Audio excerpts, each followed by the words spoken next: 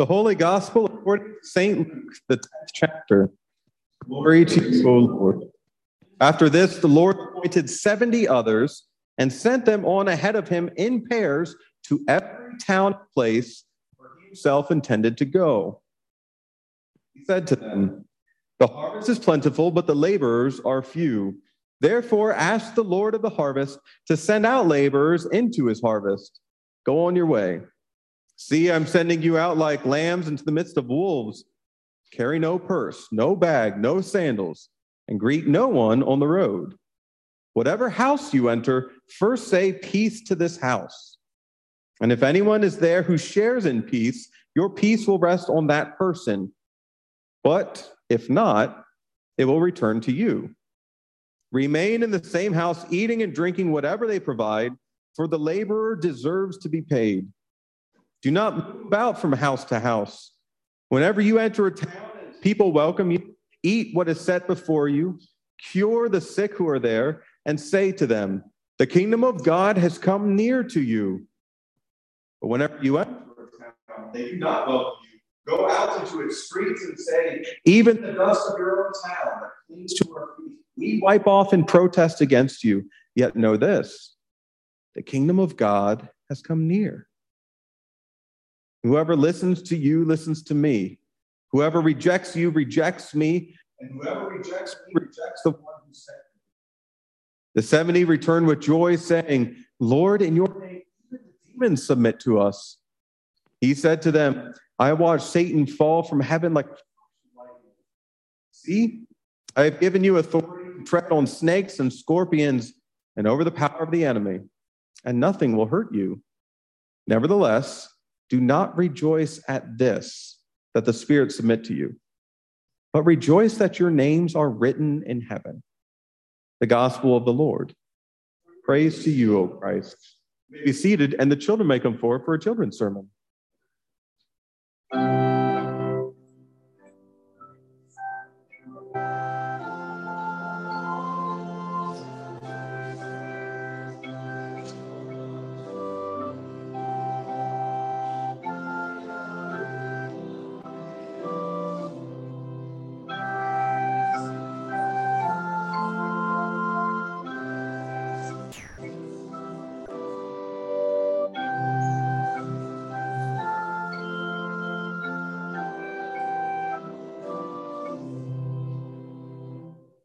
Good morning. How are you? Good and tired. Nothing if not consistent. Yeah. As usual, I have a question for you. Have you ever gone somewhere and been told to take a friend? Yeah? Can you tell me an example?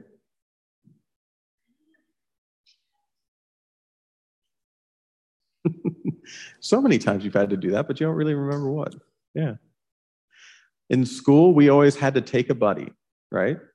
So whenever we were going somewhere, and if the teacher couldn't go with us or an adult couldn't go with us, we had to take a buddy so that they would go with us. That's pretty familiar, right? Yeah. In today's story, Jesus sends 70 people out and has them all take a buddy, right? So Jesus is going to go with them, but they're not going to be alone. They take a buddy. And everywhere they go, they share. They share what they know and what they hear and what they think, but they also receive whatever they have to give. Over the course of this time, they see really cool things happen. People who were sick get better. People who are hungry get fed. Even people who have things in their life that really hurt, have them leave. Over and over and over again. When they go out, they see these really good things. And then they come back. And they celebrate. Jesus, you should have seen all the cool stuff that happened. Now, if I go out by myself and I see the most awesome thing, I see a unicorn out in the wild, are you going to believe me? What? Why not?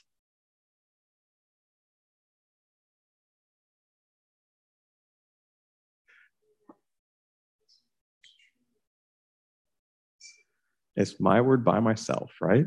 Yeah. If I go out and I take a buddy and we both see a unicorn, are you going to believe us? Depends on the buddy, right? And a little bit more, right? What if we all go out and we see a unicorn? Are people going to believe us? We're a little bit closer, right? Sometimes Jesus has us take a friend because we're going to see some unbelievable things in this world. Unbelievably good. And it's good for us not to see them by ourselves, though sometimes we can't help that. It's good for us to take a buddy. It's not just for safety, but it's for sharing. And it's for believing. And it's for helping other people understand that these good things in life, they really do exist. They're awesome. So, this week, I want you to find a buddy. It can be a brother or sister, because I see we have those pairs already, but they can be other people too. They can be friends, or they can be family. They can even be new friends. I want you to find a buddy to experience something good with. Maybe it's fishing or swimming. Maybe it's playing, whatever you want. But as you have a buddy, and as you experience something good, remember to share it. It's just like seeing a unicorn out in the wild.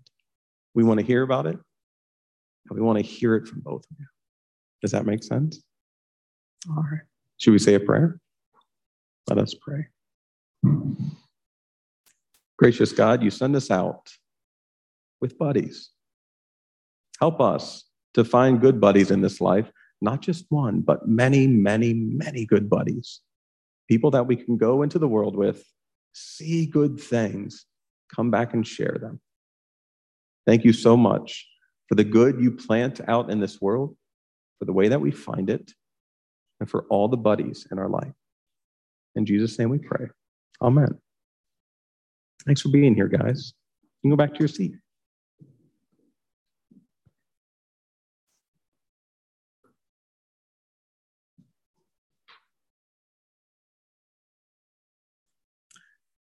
In the name of Jesus, amen. We did a version of this past week. Me and the Canes and Jan McQuaid and a few others, we took Vacation Bible School flyers and we went out 2 by 2 across Starkville. And we knocked on every door. And sometimes there was nobody. And sometimes people would answer. And sometimes they wouldn't really want to answer. That's okay. Every once in a while, you get a conversation. Sometimes it was really good. Sometimes it was just passing. Sometimes people were overjoyed to hear that there was a Vacation Bible School in the area.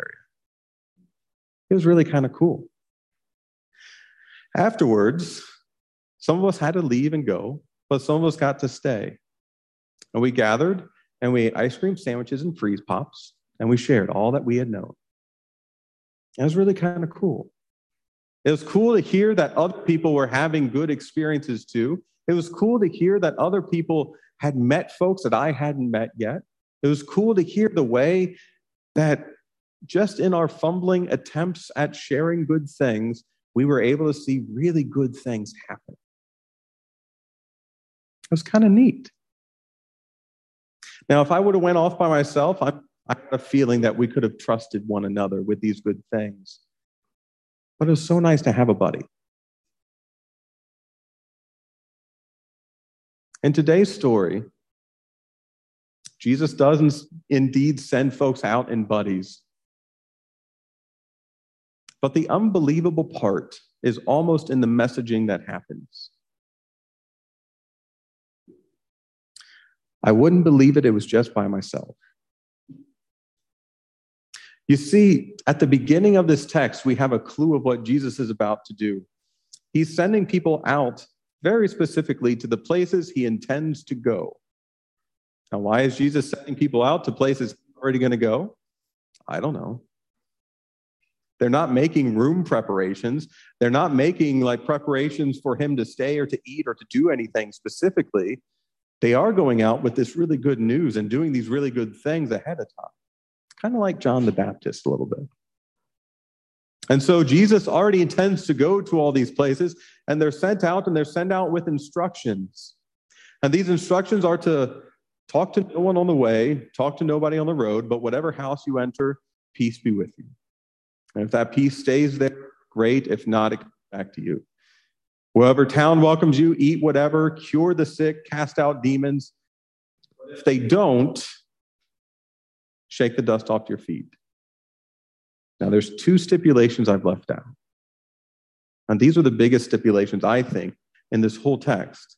Because as the buddies go out, 2 by 2, wherever they're going, if the town welcomes them, they announce that the kingdom of God has come near to you. And if they don't welcome them, they announce that they're shaking the dust off. But hear this, the kingdom of God has come near. This is important. Because in the same way that over Freeze Pops, none of us said, well, I got really mad at that one house. They didn't answer the door. They didn't want my flyer, and they didn't want this. No. There's just this heart of welcome and of open. The same thing is true for Jesus. That when Jesus goes from town to town and sends these 70 out to go from town to town, there is not this understanding of there's only one opportunity to get this right. And if you get it wrong, we're going to shake the dust off our feet. We're never going to be back again. That's nowhere here. It is true and certainly true that if you accept, you get to hear the good news that the kingdom of God has come near. And if that you reject, or you're not ready, or you don't understand, you still hear the kingdom of God has come near. Because the truth of the matter is that God is not drawing near because these towns are faithful. And God is not drawing near because these towns are good. God is drawing near because God loves these towns, cares for these people, loves unconditionally each and every one of them. Now you may say, Pastor, what about shaking the dust off? What about casting out demons and healing the sick and eating whatever's in front of you? Why are these two experiences so different? Well, I do think that God wants to fill us more and more each day with this goodness, more and more each day with understanding, more and more each day with a sense of passion and purpose and the very love of God. And inside these moments, we can see a little bit of a boundary, a little bit of a purpose. If you're not ready for peace, you might not really understand the purposes of God right now. But that does not mean to say you are far away from the heart of God right now. That is not to say that you are far away from the love of God right now. That is not to say that you are not in the center of God's plan and purpose right now. There is a difference between following the will of God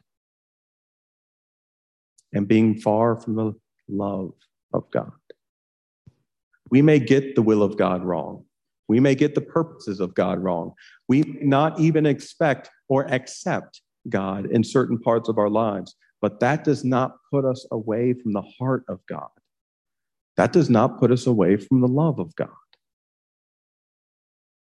Week after week after week lately, we have been hearing these texts that seem to be stark and separated, but they are so intentionally open. Open with the good news of God in Christ Jesus for us and for all people, but more than that, never separating us from the love of God in Christ Jesus. In other words, no matter who you are, no matter what you're doing, no matter if you accept the words that are in front of you or not, God loves you just the way you are. God loves us just the way we are. And God loves the world anybody that's not around us, everybody that's out there, just the way they are too. Now, there may be work to do. There may be things we're being called to change. There may be opportunities to live at greater peace and in deeper love with one another. But do not mistake that for being far from the heart of God. No. We are always and always loved. And so when the buddies come back and they celebrate everything that happened, all that they could do, all that they could see, Jesus says, don't celebrate because of power or because of purpose, but celebrate that your names, just like theirs, are written in heaven. Celebrate that you are loved. It is out of love that they are able to do these things. It's out of love that they were sent. It's out of love that they come back again. So, whatever we see in this world, whatever we're able to do as Trinity, whatever we're able to do as individuals, do not celebrate because of what we are or what we have been. Celebrate love. Love between us, love between neighbors and friends and strangers even. Love between God. God be with you if you accept all these words that we hear in Scripture, and God be with you if you say no. God be with you if peace rests on you, and God be with you if it doesn't. God be with you in every single season of life. And may God help you to know and to trust in a sure and certain hope that you, we, the world is loved. Thanks be to God. Amen.